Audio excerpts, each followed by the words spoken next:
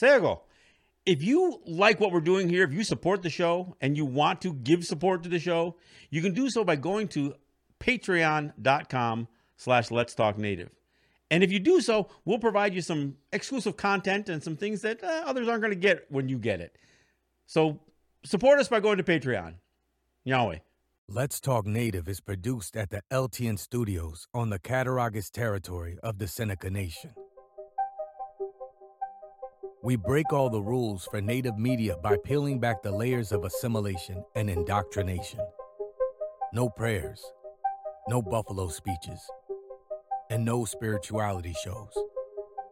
While this podcast does not provide a path to spiritual enlightenment, we do take a tough look at history, oppression, and our survival. But the real goal here is to bring our people together by breaking down what separates us. So, welcome to Let's Talk Native with John Kane. Sego, and welcome to Let's Talk Native. I am John Kane, your host, and we are going to talk about something we've talked about before a little bit, is that what a bad month December is historically. And I do have a guest joining me. I got my friend Paul Winnie from the Tonawanda Seneca Territory joining me. We're going to talk about two events. One is an actual anniversary today, and one was the anniversary of a heinous crime a few days ago. So first off, I'm going to talk about the execution of the Dakota 38 in Mankato, Minnesota, which was on December 26th, the day after Christmas in 1862. And I got to do a couple of things here with this one. First off, thanks for joining me again, Paul. It's good to have you back. Scano, good to have everybody here once again. So on December 26, 1862, a massive gallows had been built in Mankato, Minnesota. And when I say massive, there's never been a gallows that I'm aware of that was built to hang up to 40 people at one time. But that's what they built. They didn't build a gallows and then cycle people through. No, they wanted to do something really dramatic. So they built this massive gallows. And of course, this was a huge public event. There was, by some estimations, there was as many as 4,000 or 5,000 good American citizens from Mankato, Minnesota, who came out the day after Christmas, the day after celebrating the birth of their Savior. They came out, men, women, children, to witness this extraordinary event, the hanging of what would be 38 Dakota Native people, men. And this order was signed by Abraham Lincoln. Now, I've been seeing some of the stuff posted, and in fact, even I think somebody challenged the veracity of Lincoln being called the executioner. I saw a Snopes piece that was done on it, and I said, well, it's partially true. Because he signed off on the execution, but he also commuted the sentence of 365 or whatever it was people, and it's like, wait a second, this isn't just like a sign off. In order for these guys to have been executed, he had to sign the execution order. So he was the one who determined that these men would be killed. Now, the fact that what they're calling this commutation, he knew this thing was going to look terrible internationally. Because let's revisit what happened. There were 303 Dakota who were tried, convicted, and sentenced within a couple of weeks span by a military tribunal. And the evidence was just dogpiled all from one or two individuals. And they come up with this conviction and a call for their execution after several weeks. 303 people tried at the same time. And of course, in order to execute that many people, I mean, that's a massacre. That's not an execution. I mean, that's a massacre. And Lincoln knew that it was going to look bad. So he actually suggested to them, to the prosecutors, to the military tribunal that had convicted these guys, well, isn't there some that were convicted of more heinous acts, like acts against women and children specifically? And he was looking for maybe he could find some rape charges or something like that. And there wasn't any, or there wasn't enough accusations of it to come up with a suitable number of people to execute. So Lincoln just looked for names that seemed to be repeated a few times and then whittled the number down to 39. The execution order was for 39. For whatever reason, one person was also taken off that list, so 38 were actually executed. Now, so what were they executed for? I know I've seen some of the stories out there, and some of them suggest that, because they were hunting out of season or something. No, it wasn't that. The bottom line is that Lincoln also signed earlier in that year the Homestead Act, which was one of the largest transfers of native lands to federal lands. And in order to do that, he entered into a treaty, which is another act of fraud, where people were dispossessed of their lands and they were never compensated.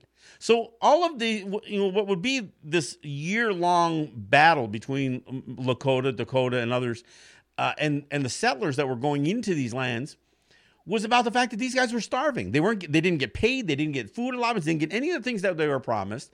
And so they had raided many of these settler communities. And that's what they were charged with. And look, you have to understand that these white folks were shooting on these native people too. I mean, this isn't just like, they went in there and killed women and children and ate their porridge. So, I mean, the whole thing is not ever told truthfully as far as how this thing, how the conflict generates in the first place. It generates from defrauding native people in the first place. And Lincoln does sign the execution order. I don't even want to add anything to that, but this the way this is being whitewashed over and over again, it just frustrates me.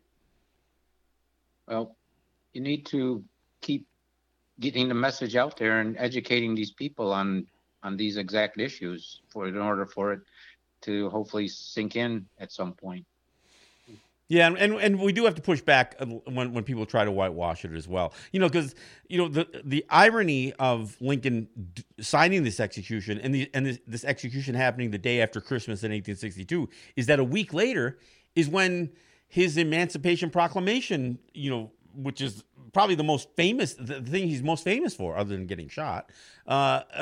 So when you balance those two things, and this is what you and I have talked about in the past, we have to keep saying, look, you have your story, and some of your story is true, but it ends up being a lie through omission if you leave out the rest of the story. And Lincoln's attitude towards Native people was pretty harsh because, as you reminded me also, the Sand Creek Massacre also would take place on his watch a couple of years after this. So he had already built up this, this reputation as a U.S. president, and these things.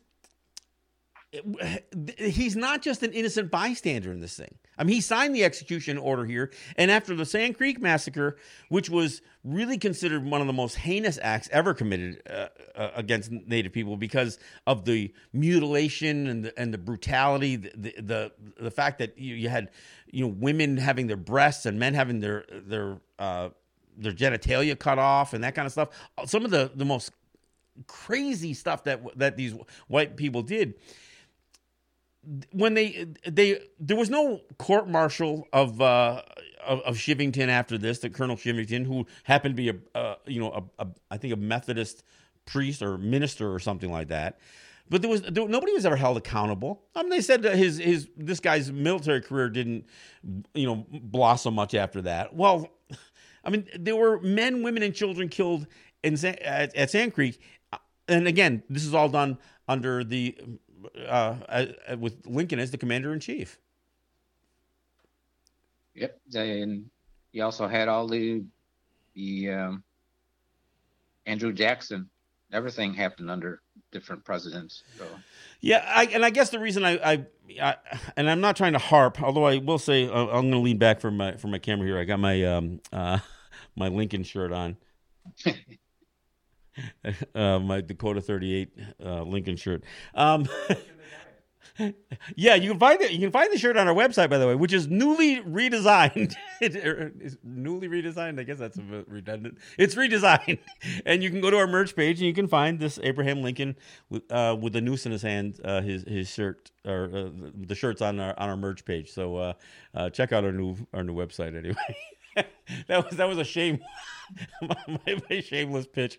All right, but I think it's important that. Because some of these guys are so sensationalized. I mean, I think it's really easy for people to view Andrew Jackson through a certain lens, although there are plenty of fans on the right, that's for sure, of Andrew Jackson. But when you break some of this stuff down, I mean, I just saw a post recently. It had Andrew Cuomo, talking about how sheriffs don't get to choose which laws they enforce, and then somebody put a quote underneath it with Thomas Jefferson, and it says the quote that says, "If a law is unjust, a man is not only right to disobey it, he is obligated to do so." Signed by Thomas Jefferson. And I'm reading this thing, I says, this is the freaking guy who had slaves and used some of them as sex slaves, had children with slaves, children by slaves who were also his slaves. I mean, so when I hear a quote like this from Thomas Jefferson, that sounds wonderful to hear that kind of thing said. But this is a guy who enslaved people. I mean, so the absurdity of that message coming from a person with that track record, and and this is I had my grandson on the show, and I said, did they ever tell you that any of these guys had slaves or enslaved people? And of course not. So how do you not balance the conversation by telling some of the full truth of some of these people and their character? Yep. Getting the schools to teach the right thing is a whole nother topic, but that's where, this information has to get started, the young kids, so that it's not ingrained in their thoughts that Columbus or Jefferson or whoever was all spick and span. Yeah. Well, and I know, and I've talked about the fact that since the murder of George Floyd and Breonna Taylor and the rise of the Black Lives Matter movement, we have seen not only some of these Confederate statues being taken down. In fact, I think they just took the Robert E. Lee statue down in Richmond, Virginia, just a couple of weeks ago, or within the month anyway. But there was also a big push to get rid of Columbus statues and some of these other racist statues. And I know the Lincoln statue took its lumps in one of these cities. I don't remember which one, because of this very thing. I mean, you can't ignore the fact that these guys all have blood on their hands. There's a reason we call the president of the United States Ronaldagayas. And it's because they've all played a role in trying to eliminate us, either through ethnic cleansing involved with the stripping of our national character, our cultural character, or whether it was outright murder. So when you look at the full range of assimilation policies or depopulation policies, you've got to acknowledge what each and every one of these guys who sat in the White House, that they all have blood on their hands. And I think, one of the things that is important is to cite it specifically. And we can. I mean, there's a lot of evidence in the historical record about what these guys did or what they didn't do, that they should have. And by that, I mean, when they've done these land cession agreements and never fulfilled the obligations. Part of what the Cherokee went through after the Trail of Tears. They would find themselves, it would take years before there would be any proper settlement of payment to these guys. And that was, again, during the Jackson era. So, when Americans hear the history, they can just get to lump all of that Indian history into one little, one box, and not realize that this stuff, it stretches from George Washington to Donald Trump. And you can find evidence and indications of white supremacy, especially where it is geared towards dehumanizing Native people, through every one of these presidents. And I think you're right. We've got to keep the pressure on. And And I think even in schools, I mean, when we've got our kids in grade school, and certainly when we have our kids in high school, by then we should, I mean, the gloves should come off, and we should prepare that our teenage kids. I realize that some of this stuff may be somewhat age inappropriate when you're talking about some of the most heinous acts that were committed. But by the time our kids are coming out of high school, they should know some of this truth. Oh, we have to deal with growing up and watching TV, and getting Indian stories or events happening through TV shows from the 50s and the 60s.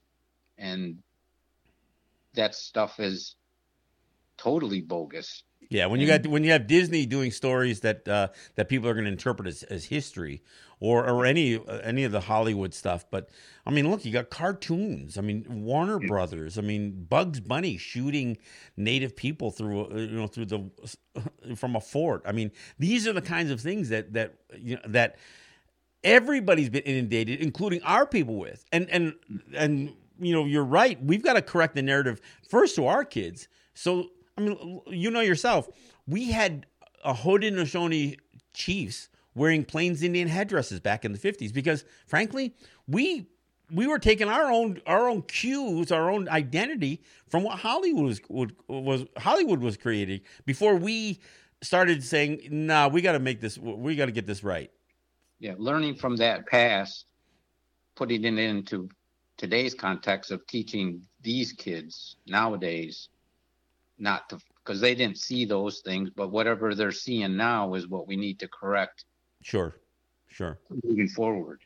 Well, and you're right, and we're still, some of that stuff is still coming through. You still have Disney making films, and you've still got, you've got a lot of doublespeak that comes out of politicians, and so you get these guys saying these platitudes. I mean, part of the thing that I've tried to address without fully condemning Deborah Haaland as a person, I'm not as enthusiastic about one of our people becoming their agents, their servants in their Interior Department. And so having that conversation, not that I need to convince everybody that I'm right and they're wrong, but just say, look, this isn't as cut and dry as what people think it is. And we have to be prepared to think critically and be somewhat cynical when some of these overtures are made to us. Yeah, it hasn't happened in the past with the click of a finger. It's, and it's not going to happen just because some new person is in there. Exactly. And, and understanding that whether they're sitting in Congress or whether they're sitting in a state legislature or whether they're sitting at a cabinet level, they are not there representing us. They are actually serving at the pleasure of the governor or the state constitutions or the president or the U.S. Constitution. So the interest, the public interest that they're weighing out is not our interest. I mean, I'm not saying they aren't going to hear us. I hope they do, but they're not serving us. They are serving the United States in those capacities, and so the level of sacrifice that they are willing to impose upon us so they can advance their national agenda is something that we have to be, prepared. Look, I know you directed me to listen to some of Saul Alinsky's stuff, and look, he says, look, you've got to point this stuff out. You got to get people agitated by demonstrating what is really happening here. Because if you're going to build a movement, the first thing you got to do is get people engaged. And if we don't do this kind of information sharing, the very stuff that we're doing here right now, then it's really easy for people to just kind of settle back and just kind of take our lumps. No, you have to keep practicing teaching these things and can't give up. Otherwise, that's what they want. They want the compliance and the silence. Yeah, or like Saul says, if you think that you're just going to boycott them and you're going to just disengage, that's also what they want. That kind of silence is good for them too, because if they don't have to deal with you because you think that you've been able to, just settle in on our territories and have some sort of sanctuary on our territories, they're less interested in coming onto our territories today than they are keeping us on those territories so we don't spread our message. I mean, that's really a bigger concern for them. Yeah, having Harlan there is not. It's one of those things let's wait and see. Yeah, and I try to have an open mind. We don't have that kind of time again. Like I said with the solar project, are we going to wait and see? But then nothing happens in a year and a half or 2 years. Yeah, how long do we wait, right? Yeah, yeah. So it's just they have to keep doing it, and along with whatever she's going to be accomplishing. Yeah. Well, and again, to be clear, one of the things with Haaland is that as the Interior Secretary, she is basically sitting in a position of authority, and that authority is claimed to be over native lands, which is, you and I talked about, the status of land title, and all that other stuff. But they have this general idea that the Interior Department basically controls and has authority over all federal lands, including what they call tribal lands. And some of us beg to differ. So that's where we're going to, that's kind of where the rubber's going to meet the road at some point, even with her. Right. All right. Hey, I'll shift gears. We're going to take a break in a few minutes, but let me get started on this anniversary. So today, December 29th, is the anniversary of the massacre at Wounded Knee.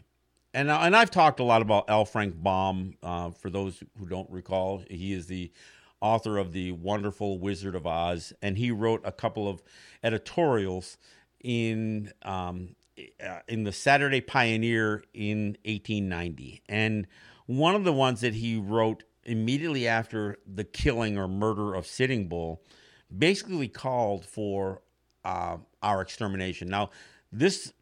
Again, the Saturday Pioneer was a paper written out of Aberdeen, Dakota Territory.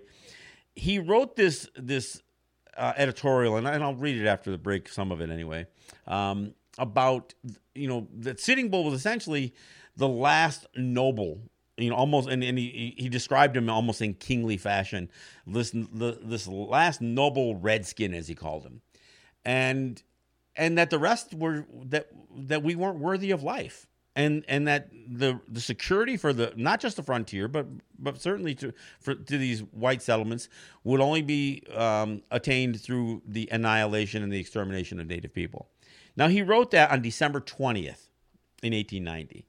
9 days later, the massacre at Wounded Knee would happen. Now, I'm not saying that everybody had a copy of his paper tucked in their back pocket when they decided to open fire on the folks at Wounded Knee, but you can't pretend that even in 1890 that the media and that the press did not have some effects on it. And the fact that those editorials are still available to read shows that they had enough impact to be saved and for posterity. So what would happen on December 29th is there would be basically they corralled a bunch of Native people who were peaceful, and they tried to disarm them first off. And as they were attempting to disarm, now these were hunting rifles. This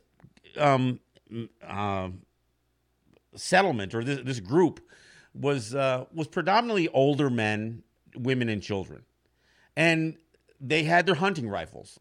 And as they were attempting to disarm them, there's mixed stories on how the first shot got fired, but regardless, they ended up opening fire on all of the people there, and they killed somewhere in the neighborhood of 200 to 300 Native people, including many women and children, because there wasn't that many men there.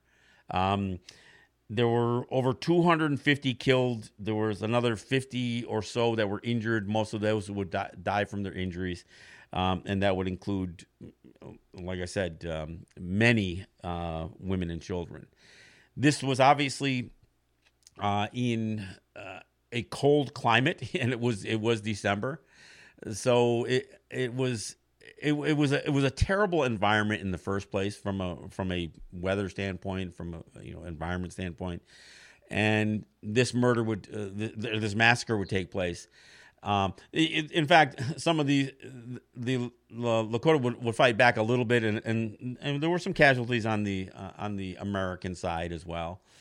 But one of the things that is really disturbing is that 20 medals of honor were awarded to U.S. soldiers for this massacre, and there's been an effort. In fact, NCAI, the National Congress of American Indians, actually passed a resolution in 2001 condemning the medals, asking them to be rescinded. And of course, that's almost 20 years ago, and that hasn't happened yet. But one of the things that I didn't know until only a few years ago was there's actually a monument locally here in Seneca territory, up in Niagara Falls, I guess. And you know more about this than I do. That actually, it actually has inscribed on there these medals of honor given to local. I assume they're local people from this Western New York area who were involved in the massacre, who were awarded medals. Tell me a little bit about that. Yeah, that's one Frederick E. Toy, who was born in Buffalo and ended up retiring in the Niagara Falls area. Mm-hmm. So he has their individual granite headstones, if you would, type thing. It's in Hyde Park on Pine Avenue in the city of Niagara Falls. If anybody goes and looks at it, it's a large veterans memorial sarcophagus with other members on that, but the individual ones stand out in the front of that as individual monuments to these other soldiers, and it has the actual sort of engraved into the granite, the metal. Wow. Well, we'll talk about that, because I know there's been an effort, and you've been involved in that effort to have this addressed. And I know the more we talk about this, the more people will be aware of it, and again, it helps bring attention to it, and perhaps the duly noted call for these monuments to be either taken down or altered or something. I mean, nobody should be celebrating the massacre of Wounded Knee. And the fact that these guys were issued medals in the first place is problem enough. The fact that there's monuments still standing for all the world to see is another problem altogether. Look, Paul, we'll take a break, and we'll come right back, and we'll talk a little bit more about this issue and kind of some of the conversations that you've had, and of course in the context of monuments coming down, we'll talk more about it. This is John Kane. I've got my guest Paul Winnie joining me. This is Let's Talk Native. We'll be right back after this.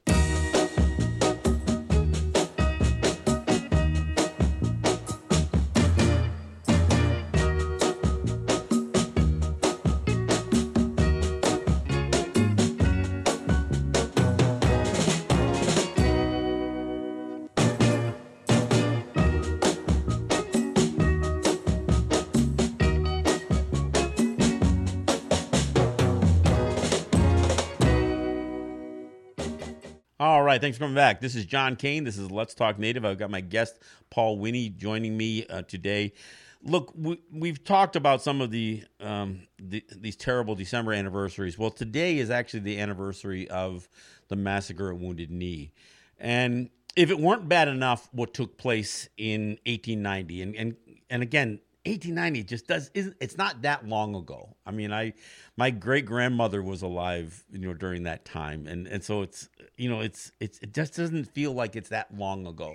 But if that weren't bad enough, is that we still live today with certain things like these monuments, and we've talked about the Lincoln monuments, and we've talked about Christopher Columbus, but the monument that stands in Hyde Park in Niagara Falls, that basically, it demonstrates the Medal of Honor. Is it just one individual? No, there's 9 of them there. 9 of them. Okay, all right. That's what I thought. Yeah, I knew there was. Yeah, okay. So it lists 9 individuals from Western New York who were a part of the Wounded Knee Massacre. And so there's this monument, and we'll put a picture up of it. But there's an effort, and there's been an ongoing effort. I mean, look, not only did the NCAI ask for the rescinding of those medals, but, actually going back to 1990, I think it was, the federal government, I don't think it was a joint resolution of Congress or anything, but there was some expression of remorse and regret for the massacre of Wounded Knee, which, it's just lip service when that stuff happens. So when you talk about, okay, now there's going to be a Native woman who is the Interior Secretary, this Deborah Haaland she does have the opportunity to address some of these issues. And I realize it might be a little bit outside of her purview because it has to do with military and medals and that kind of stuff. But certainly she could bring a lot of weight to bear on this thing. And that'll be part of the question. This is, part of that wait and see thing that you talked about. Let's not wait too long, but we'll certainly see. But you've been a part of not only having conversations with folks in Niagara Falls, but a bigger issue, the Remove the Stain effort that you're involved in. Talk a little bit about it. Yeah, I haven't had a chance to get up at that level. I mean, I've been discussing this Remove the Stain Act with local people. It was, introduced in 2019 by Denny Hack from Washington State, and had backing from everybody from Kamala Harris, Bernie Sanders, and also Harlan, who actually introduced it to the Senate in her speech. You mean the House? It would be the House. Okay. Yeah. Yep. So that was interesting points that she made, and it's all the necessarily points about trying to get some type of acknowledgement and finalization, and so some healing can start with this bill. And when I first started looking into it a few years ago, obviously the bill wasn't there, and the whole idea kind of fizzled out a little bit, and then it got reintroduced this fall with some other friends of mine and stuff, and now we're at to where we've talked to local people in Niagara Falls. There's the Niagara Falls City Council. We announced that we would appreciate if something was going to be done in there. That was done this fall, but the actual park is the Niagara Falls Veterans Memorial Commission is in charge of that section of the donated area out of Hyde Park. And they're the ones that ultimately carried out the project and are in charge of it. And so the city council said it wasn't really our entity, but we understand your point. And now there's a Stan Zimmerman and a Ken Hamilton on the committee. Ken Hamilton is a reporter up in Niagara Falls who's actually wrote a story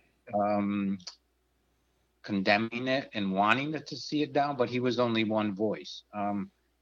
And then there's to this day, all the understanding is that from Stan Zimmerman, and that the notion of the massacre and the Medal of Honor getting removed is something that they only want to carry out if the act of Congress would pass. So everybody kind of passing the buck a little bit on this thing? Right. And so that's kind of recently what I found. I mean, I'm still been involved with the solar thing. So this was kind of a side thing over the last couple of things in which we talked about having a demonstration there today. Mm-hmm. But I guess in light of the COVID situation, and not foreseeing any weather, problems, we didn't really get into that, and also wanted to wait and see where the local were going to posture themselves. And then, but getting to where we're at, it's like we actually need to create a demonstration. It's one of the only ways to bring raise more- the bring more- awareness, right? Yeah, awareness. I mean, it's only whatever I can do to try to bring this out. I mean, it's obviously on a national level and one vote away from being enacted by the president if it went that far. Mm-hmm. We still need to educate. This gets back to the education part of the local people to understand. And when you can explain it to most of the people that I talk to, you know, it's like, oh, that's not right. Right. That shouldn't be like that. You hear that all the time, right? To like, hey, they took the country away from you. You know, that wasn't right. You know, that kind of thing. So, it's and what I always get back to with these kinds of monuments and statues and some of these other ways of romanticizing history is, you know, when we call for something to be done, like specifically like a monument coming down or names removed or something, you know, or a statue coming down, we get accused of wanting to erase history. Well, it's the mistelling of history that is the erasure. The idea that we're saying, look, that those people should not be honored with this, you know, for all of eternity on this monument, because what they were involved in essentially was a war crime. And any telling of the massacre of Wounded Knee, it's never discussed. It's not a battle. This wasn't a battle. This was a killing. This was a mass killing. And so the idea that these guys would be, you know, memorialized in such a way, that's the lie. And so and I think trying to tell the story and explain this to people so they understand, we're not trying to hide history. And in fact, if they want to put a mark up there that explains what took place with that monument, then let's tell the true. Let's tell the real history. Let's tell the real story. Yeah, that event has been documented 10 different ways. You know, books, movies, documentaries, Ken Burns, whatever you want to talk about, Yeah. have explained that day, and you have to understand that for the time period that we were, the actual definition of the honor medal. Yeah, the Medal of Honor. The Yeah. definition at that period of time, because it has been revised, was to distinguish themselves by their gallantry and action and other soldier-like qualities. That was what the premise of the Medal of Honor was at that time. And there was a Captain Early who recommended Frederick Toy, was quoted for conspicuous bravery and coolness displayed while shooting hostile Indians. And so, I mean, all this stuff is there. It's just that people want to take the time to really understand the whole story. Well, and this took place at a time where there's real photographs of a mass grave that was dug and bodies dumped into it that looks eerily like what people were, you know, saw in Nazi Germany with Jews. I mean, and they're oftentimes those two pictures are put side by side, so there's no comfortable way, you know, of heroizing that, you know, that military action, or, you know, so there's just no way to do it. So I think we do have to keep pounding on this and you know, asserting what took place, because even in the best of scenarios, even if you want to tweak the numbers and be as conservative as possible, it still is a massacre. No matter what you do, it's still a massacre, and in any way, shape, or form, in any way that you could, you know, you could describe it. Yeah, I mean, Elizabeth Warren stating that's horrific acts of violence against hundreds of Lakota men, women, and children. That's what needs to be brought out, is that the people that endured it, that they have the descendants of the Wounded Knee, and those people and all the Lakota country has to deal with this day as an anniversary of that tragic event, and it doesn't go away. It's there. They're doing a horse ride. They do an annual horse ride from Standing Rock to Pine Ridge, because that's where they were trying to retreat to after the killing of Sitting Bull, just prior to that. And then you have the whole ghost dance thing going on. And to put this into a little bit more historical perspective, it was John Trudell who talked about, we can talk and praise what took place at Little Bighorn with the Custer's last stand and that kind of stuff, but look at the payback. Look at who was killed, and look what would take place. That was in 1876, and within less than 15 years, all of the main figures from that would be killed. And then this massacre at Wounded Knee. I mean, so there was this whole payback thing. And I'll tell you, getting back to Niagara Falls, that was the 7th Cavalry. Well, exactly. And on that note, I got to tell you, a few years ago, I went to the Niagara Falls City Council to condemn the then mayor Paul Deister, because during a 9/11 commemoration, he literally made the comparison to the first responders who went into those buildings in New York as cavalry. He says, I imagine them like the U.S. cavalry. And I'm thinking, you do realize that the U.S. cavalry, the images that people have that are things like this, massacres. These kinds of,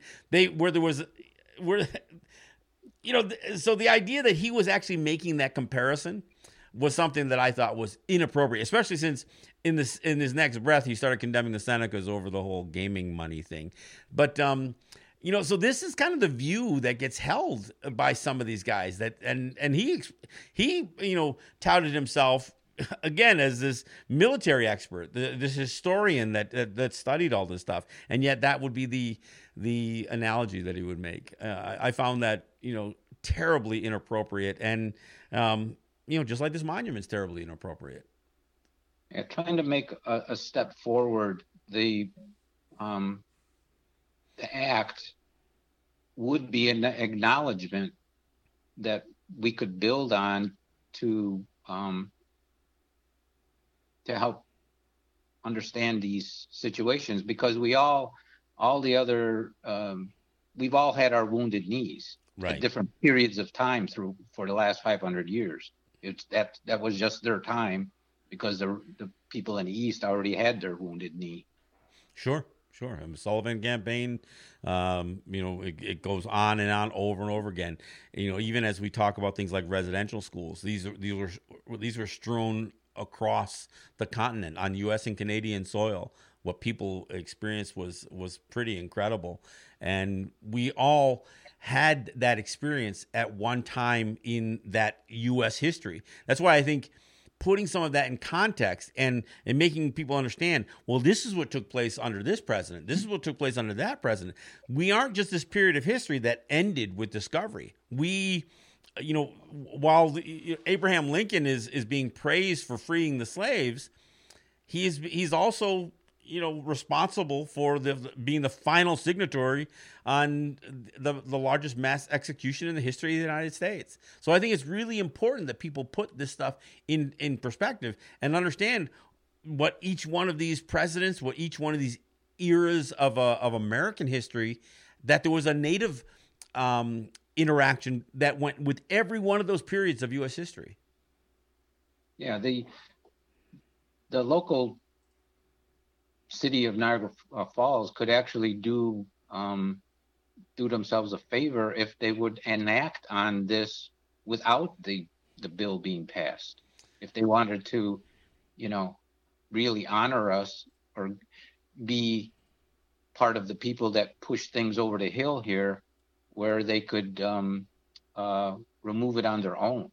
Well, and I go so far as to say, just like the city council could make a recommendation or endorse a change, even if they don't have the authority to do it. This committee could do the same thing. So basically, the city of Niagara Falls could not only endorse a change of the monument, but they could also endorse, because they happen to have a local interest in this bigger story, that they endorse the this act.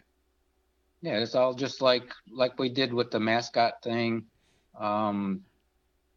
And the Indigenous Peoples Day, like in Akron, where Akron became one of the first in the east of the Mississippi to recognize Indigenous Peoples Day. But that actually created Gowanda and Lewiston and other places to do the same thing. Built momentum. Yep, absolutely. It was all on the tails of the mascot thing, and we're kind of we did get somewhere, so let's keep doing this. Like I said, if we need to go to Hyde Park and go to the Veterans Memorial to create another story that would get put out in the press somewhere nationally and help those people, because when I talked to one of the descendants, Vanda Eagle Horse, she was basically in tears when I told her I was trying to help out by doing this.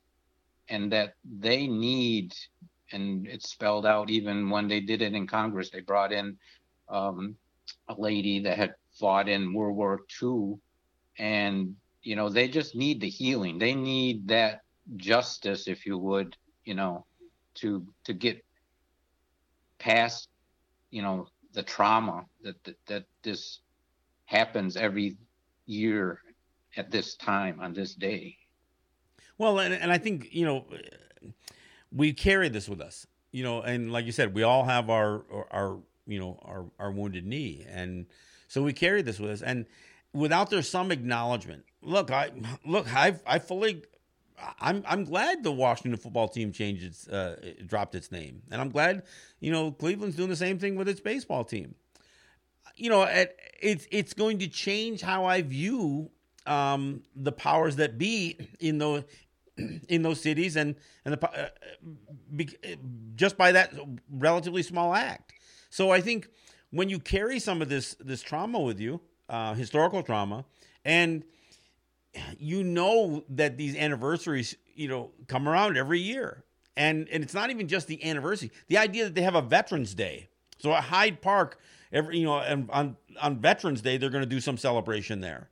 Or Memorial Day, they're going to do some celebration. So for some of us, that same scab gets pulled and ripped off, with every one of these holidays that the United States has that romanticizes the military engagement. Because before, we've talked about this before a little bit. Before you have the State Department, the Interior Department was the agency involved with American expansionism. So a lot of those military actions that beyond the Civil War was all about expanding. It was all about expansion. I mean, hell, this the Homestead Act that Lincoln signed into law, in the same year that this execution would take place, that was all about rewarding people who had never taken up arms against the United States, and as a way to reduce poverty amongst white people. Ultimately, they even expanded the Homestead Act to black people, although the whole act was such a debacle, it ended up being rife with fraud and greed, and basically it was just wealthy people who ended up grabbing the lion's share of that 500 million acres that the federal government put up into that Homestead Act. But this is the history.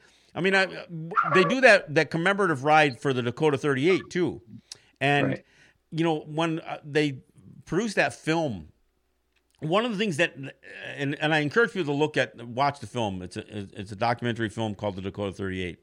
And there's a young man who's a part of the ride, and the young man's name was Billy Ray Dumark, and he is really uncomfortable around the white people that they keep engaging, because they're getting some support from some of these wealthy ranchers and stuff like that. They helped them out with their trailer. They fixed him a big dinner at one point on this ride, and he was never comfortable with it.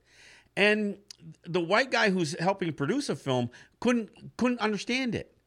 And to me, it's so obvious. Look, this generosity coming from these rich white people, they got rich off of the land that these guys all lost.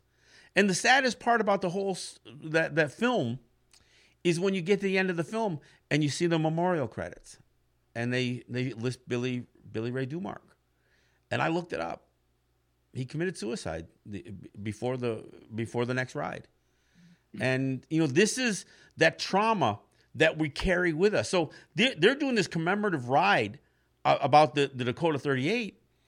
And they're riding across their homeland that's not theirs. That's not theirs anymore. All these wealthy people, and it doesn't matter how nice they are.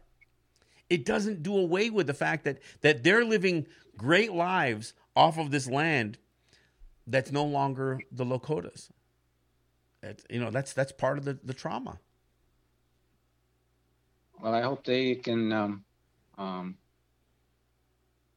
benefit by this. Remove the Stain Act at some point, because they deal with that all the time, like we said, and everybody has their, like I said, everybody has their wounded knee, but we also need that finality to whether it's anything, because there's so many issues, whether it's the rights of indigenous people getting acted on by the United States, or this act, or other things where there's some kind of acknowledgement towards us, and I mean Native people. And it's not. I was just born who I am. I didn't wasn't predestined. I'm just doing with what I'm born with. Yeah. So that's all I can do is try to take care and help my people.